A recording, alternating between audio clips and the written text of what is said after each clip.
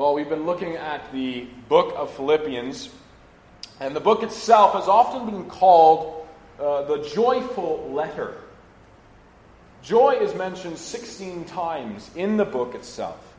The Philippians had a very close relationship to Paul. Paul himself, in chapter 4, verse 1, calls the Philippians his joy and his crown. They loved Paul. They loved him like a father, looked up to him as their spiritual mentor.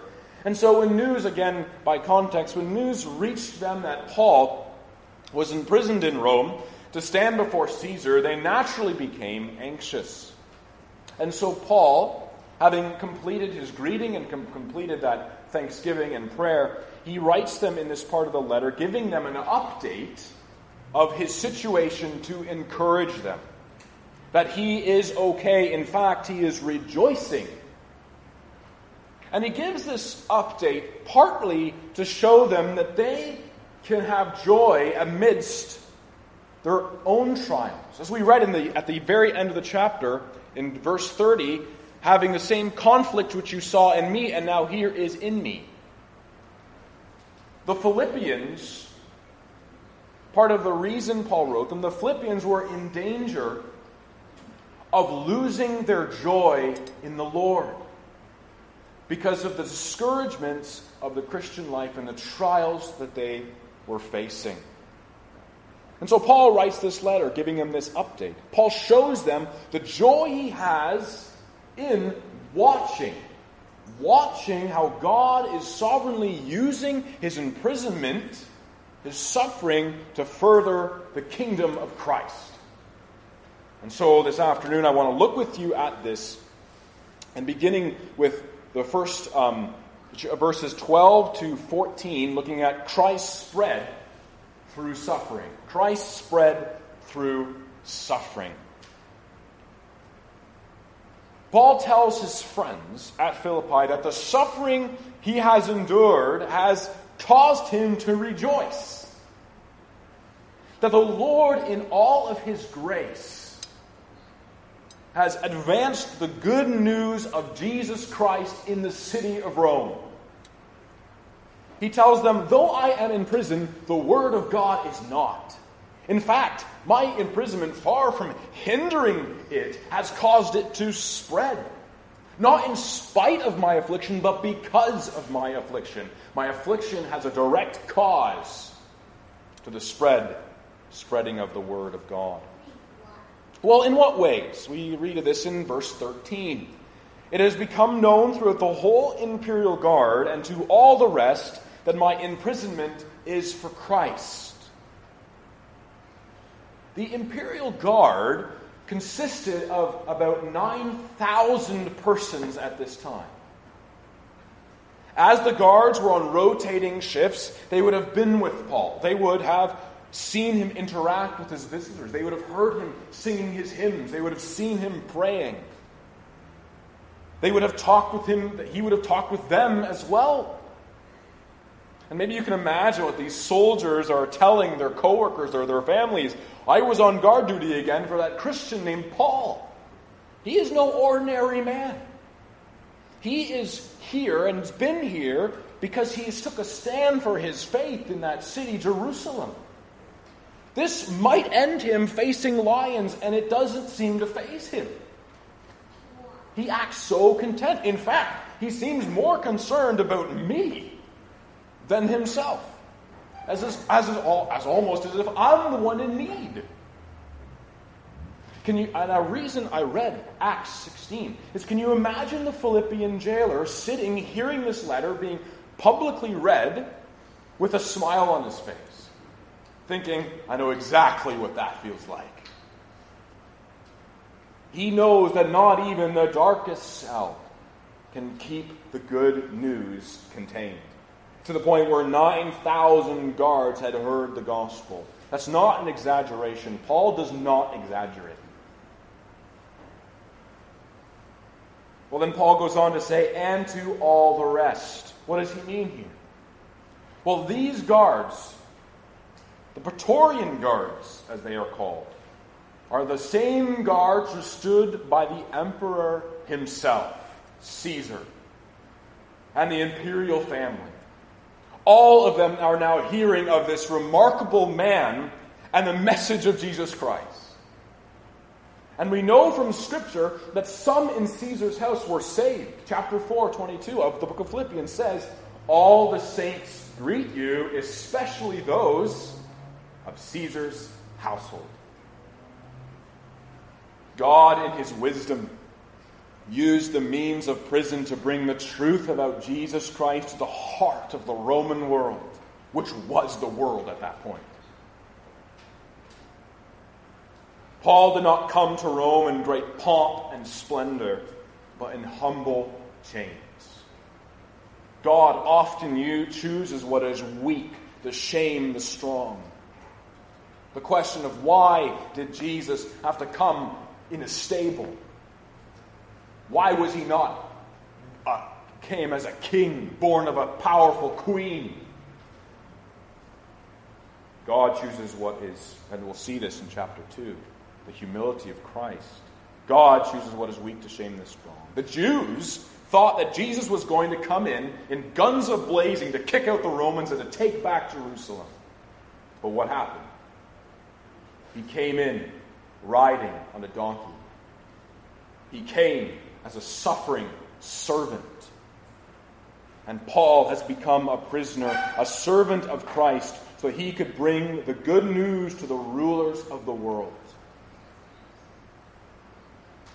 But not only did Paul's suffering spread the gospel, it also emboldened the brothers and sisters to share it without fear. We see this in verse 14. "And most of the brethren in the Lord, having become confident by my chains." Far from hindering evangelism, Paul's imprisonment motivated even more evangelism. Hearing about Paul's joy behind bars, the gospel going forth in leaps and bounds, the fruit it was bearing, strengthened the brothers and sisters to risk their lives for the sake of the gospel, and find joy in doing so. Can we rejoice in being used by God to spread his name? In your place of business, on the streets, to the unsaved family members, let us pray that the Lord would give us a greater desire to be used by God, to have the same humble servant heart Christ had.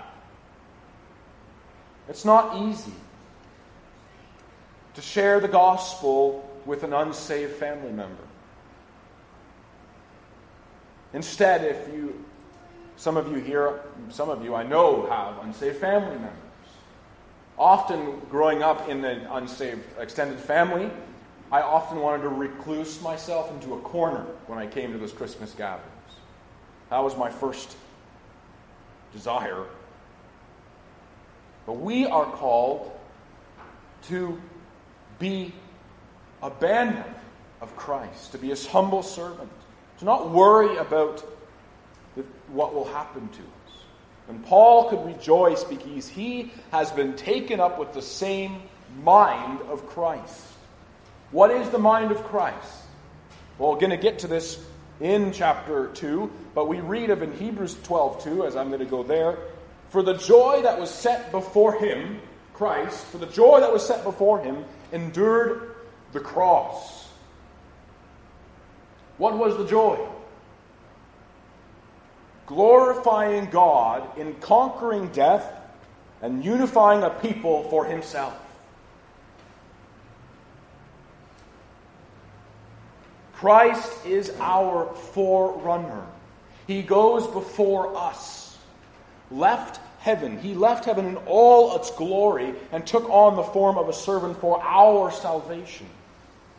And so when we read from Scripture that we are to take up our cross and follow him, it means we must be ready to die for him. It means giving up much. It means the opposite of fame and fortune. And when we have been transformed by Christ, as Pastor Kevin mentioned this morning, conformed not to this world, but transformed. When we know Jesus and want to share Him, these things, these small comforts that we want, just the fame and the fortune, become of little consequence next to what we gain in heaven. That famous missionary, Jim Elliot, before he died, he said, well, not right before, but what he had said before he did die was, "He is no fool what he cannot keep. He is no fool who gives what he cannot keep to gain what he cannot lose." He is no fool who gives what he cannot keep to gain what he cannot lose. The circumstances were not ideal for personal comfort. Absolutely not. But ideal for gospel advancement. Roman times were often brutal for Christians. And yet, for all the efforts of the Roman Caesars and the Roman world to silence the message of Christ, it spread. So that even before the time of Constantine, who made Christianity a tolerable religion in 313 AD, the church had grown to 10% of the population. That's in its millions.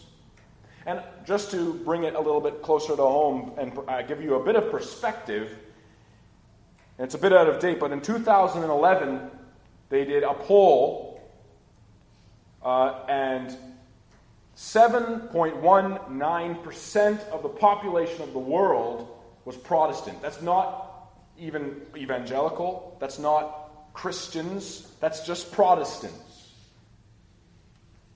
You know what the number is for that? 496 million.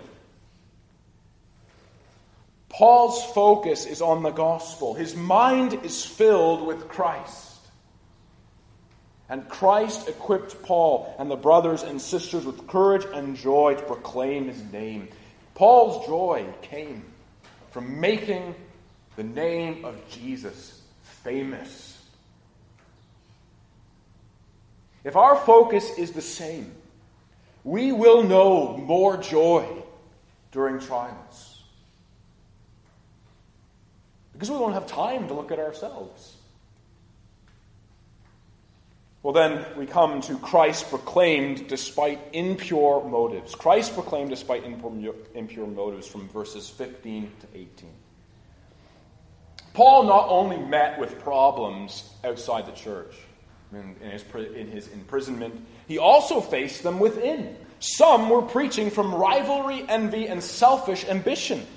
It seems that some preachers in Rome regarded Paul as a bit of a rival. The Church of Rome had been established for a while. It was established before Paul got there. But on Paul's arrival and with his apostolic status, some church leaders felt overshadowed. Their names were not mentioned as much. And they had become envious of Paul. And Paul now is removed by imprisonment, and they preach Christ out of envy, and in other words, taunting him, saying, "Look, Paul, we can preach, and you can't." But as we saw earlier, Paul's mind is filled with Christ, and this mitigates the negative thoughts about his rivals. It does not faze Paul. Paul doesn't begin to pity himself and because these men were preaching at a pretense. No, just the opposite. What does he do? We can guess. He rejoices. Paul doesn't care about his name. Preaching is not about him or the glory of his name. The name of Christ is all that mattered to Paul. In both his suffering and his opposition, the good news of Jesus Christ is proclaimed, and that is what makes Paul happy. The heart and minds of these men were focused on themselves and what others thought of them. They wanted men to serve them with their praise and their respect, and were not looking to serve Christ. I must decrease, he must increase. And Paul's saying, the gospel Christ proclaimed with a selfish heart is still Christ being preached. And so I rejoice. But there's an important message here for us too. We need to ask ourselves, where are my eyes focused? Am I doing things out of selfish motives? Are we envious of another's gifts? Have you ever listened to a sermon and thought, I am so glad so-and-so's hearing this right now. Oh, they need it. It's so easy for us to put ourselves above other people. It's so easy for us to be man-pleasers.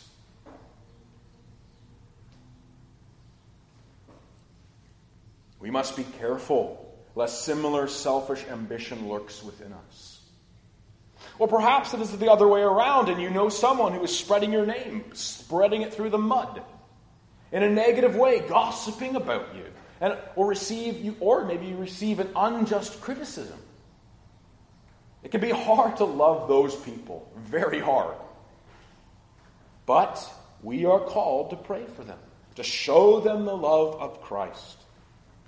You and me, both, for the rest of our lives, must work toward self-forgetfulness.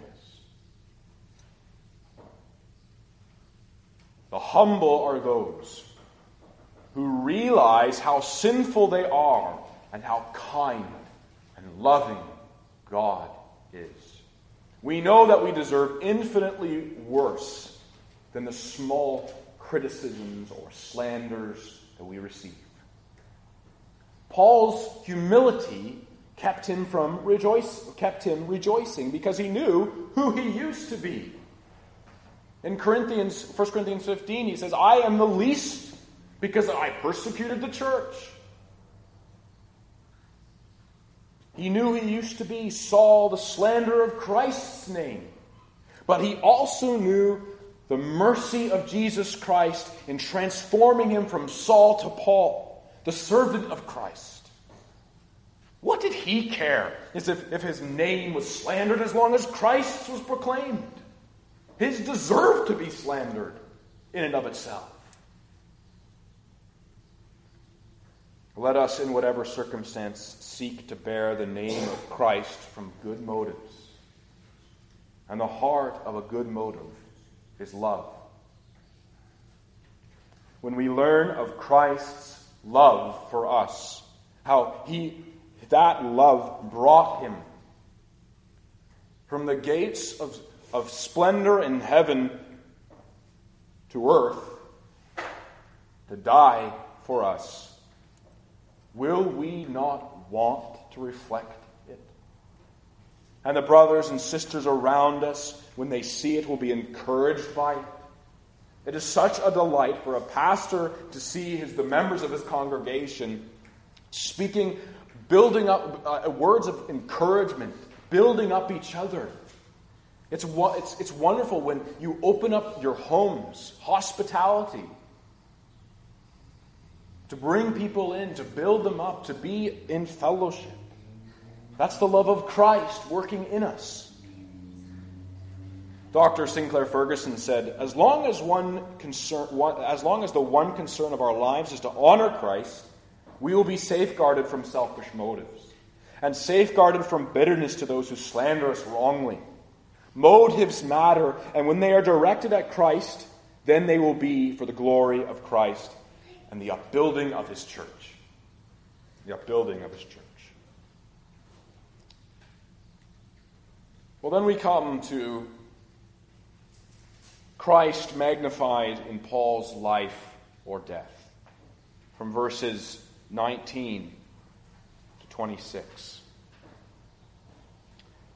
And here, Paul gives us more fully the secret to his joy in both his suffering and his opposition. What is that? The honor of Christ. Verse 20.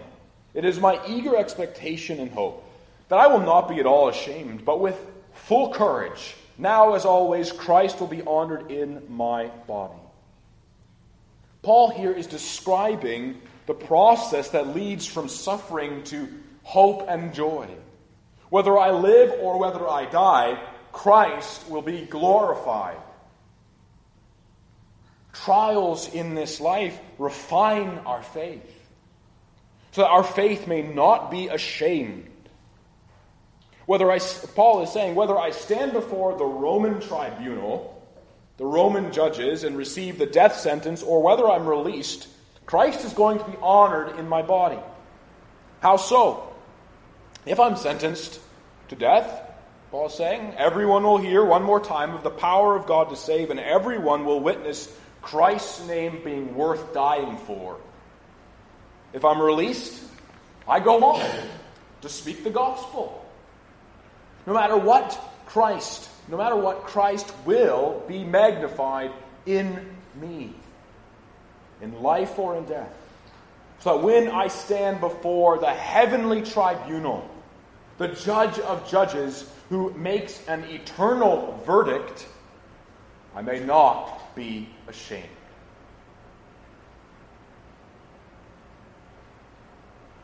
And so, Paul is saying, before I get there, to me, to live is Christ. To live is Christ. To die is gain. Now, sometimes we think of Paul as this rock of faith, upon which the waves of suffering crash and break, but do no damage. But Paul is not the rock. Paul is only standing upon the rock. The rock is Christ, the same rock that we are standing upon. Galatians 2:20 makes this clear. It says, I have been crucified with Christ, and I no longer live, but Christ lives in me. The life I live in the body, I live by faith in the Son of God who loved me and gave himself up for me. This is the heart of Paul. What has sustained him through the suffering, through the imprisonment, is Christ in me. Which is why Christians can look at death as gain.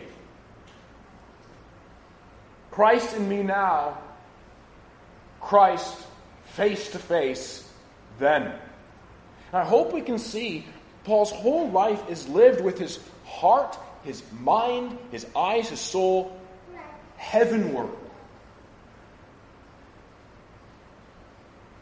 This future experience of seeing Jesus gives Paul joy only because Christ means everything to him now. To live is Christ. To love and serve Christ. To further his cause. To suffer for him. To be willing to die for him. Only becomes a desire if we know and believe in our hearts that he first loved us. That he first served us. That he first died for us. Brothers and sisters, do you know Jesus? Do you desire to serve him? So many Christians have endured so much so that they can preach to lost people the free offer of the gospel. That Jesus loved us so much that he lived on earth, fulfilling all righteousness so that we can live in him. He died with all our sins so that we could gain him. What filled him with so much joy was the glory the Father would get.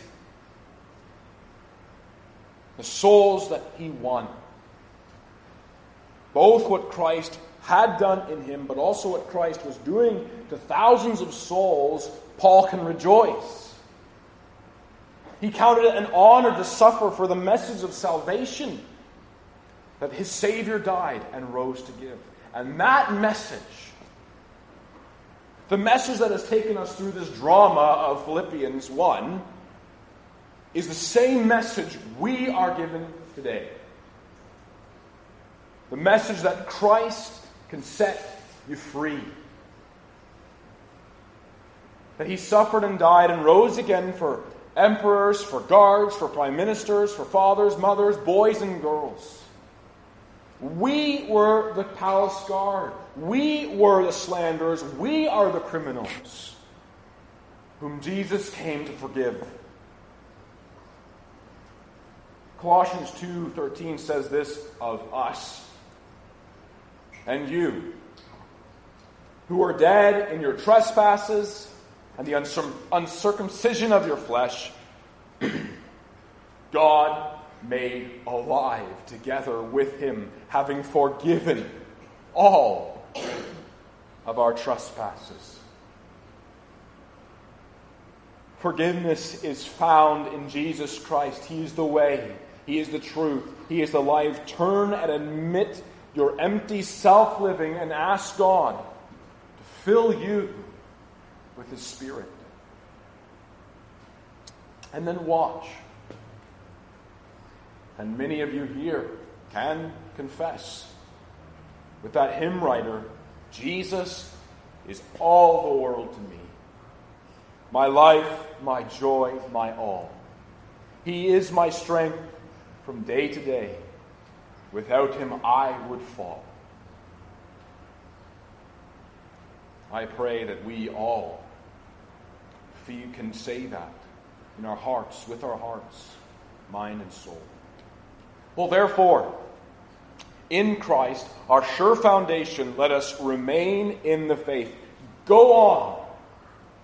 As we are here on this earth, that means fruitful labor for us. And I want to read with you from 25 to 26. And being confident of this, I know that I shall remain and continue with you all for your progress and joy of faith, that your rejoicing for me may be more abundant in Jesus Christ by my coming to you again. If it was the Lord's will to release Paul from prison, he would continue on in building up the church to live for Christ. And that is what Scripture calls you and me to do this week. If you are here, that means the Lord is not done with you yet. He still has work and blessings for you. We need to ask ourselves, what am I living for? Is it for Christ? Is it, can I say, for me to live is Christ? We are given material things to enjoy, yes, but we do not get our satisfaction, our full satisfaction from them. We must never live for them. We must live for the glory of God, for the upbuilding and encouraging of the brothers and sisters around us. We need to ask, how can I use my talents, my money, my gifts to build up one another, to build up the body? Now, Paul was an apostle called to go over spreading the gospel. You and me may not be called to that. But we are called to Hope ARP, to your job, to your children, to your wife. Does your life here at Hope encourage others to grow and rejoice in the news of our Savior? Now, I want to be clear. These verses are not for the super Christian. There is no such thing. These verses are to encourage Christians like you and me, Spirit-filled people loved by a superior, loving Savior, who gives us all we stand in need of to live for Christ. He's the source.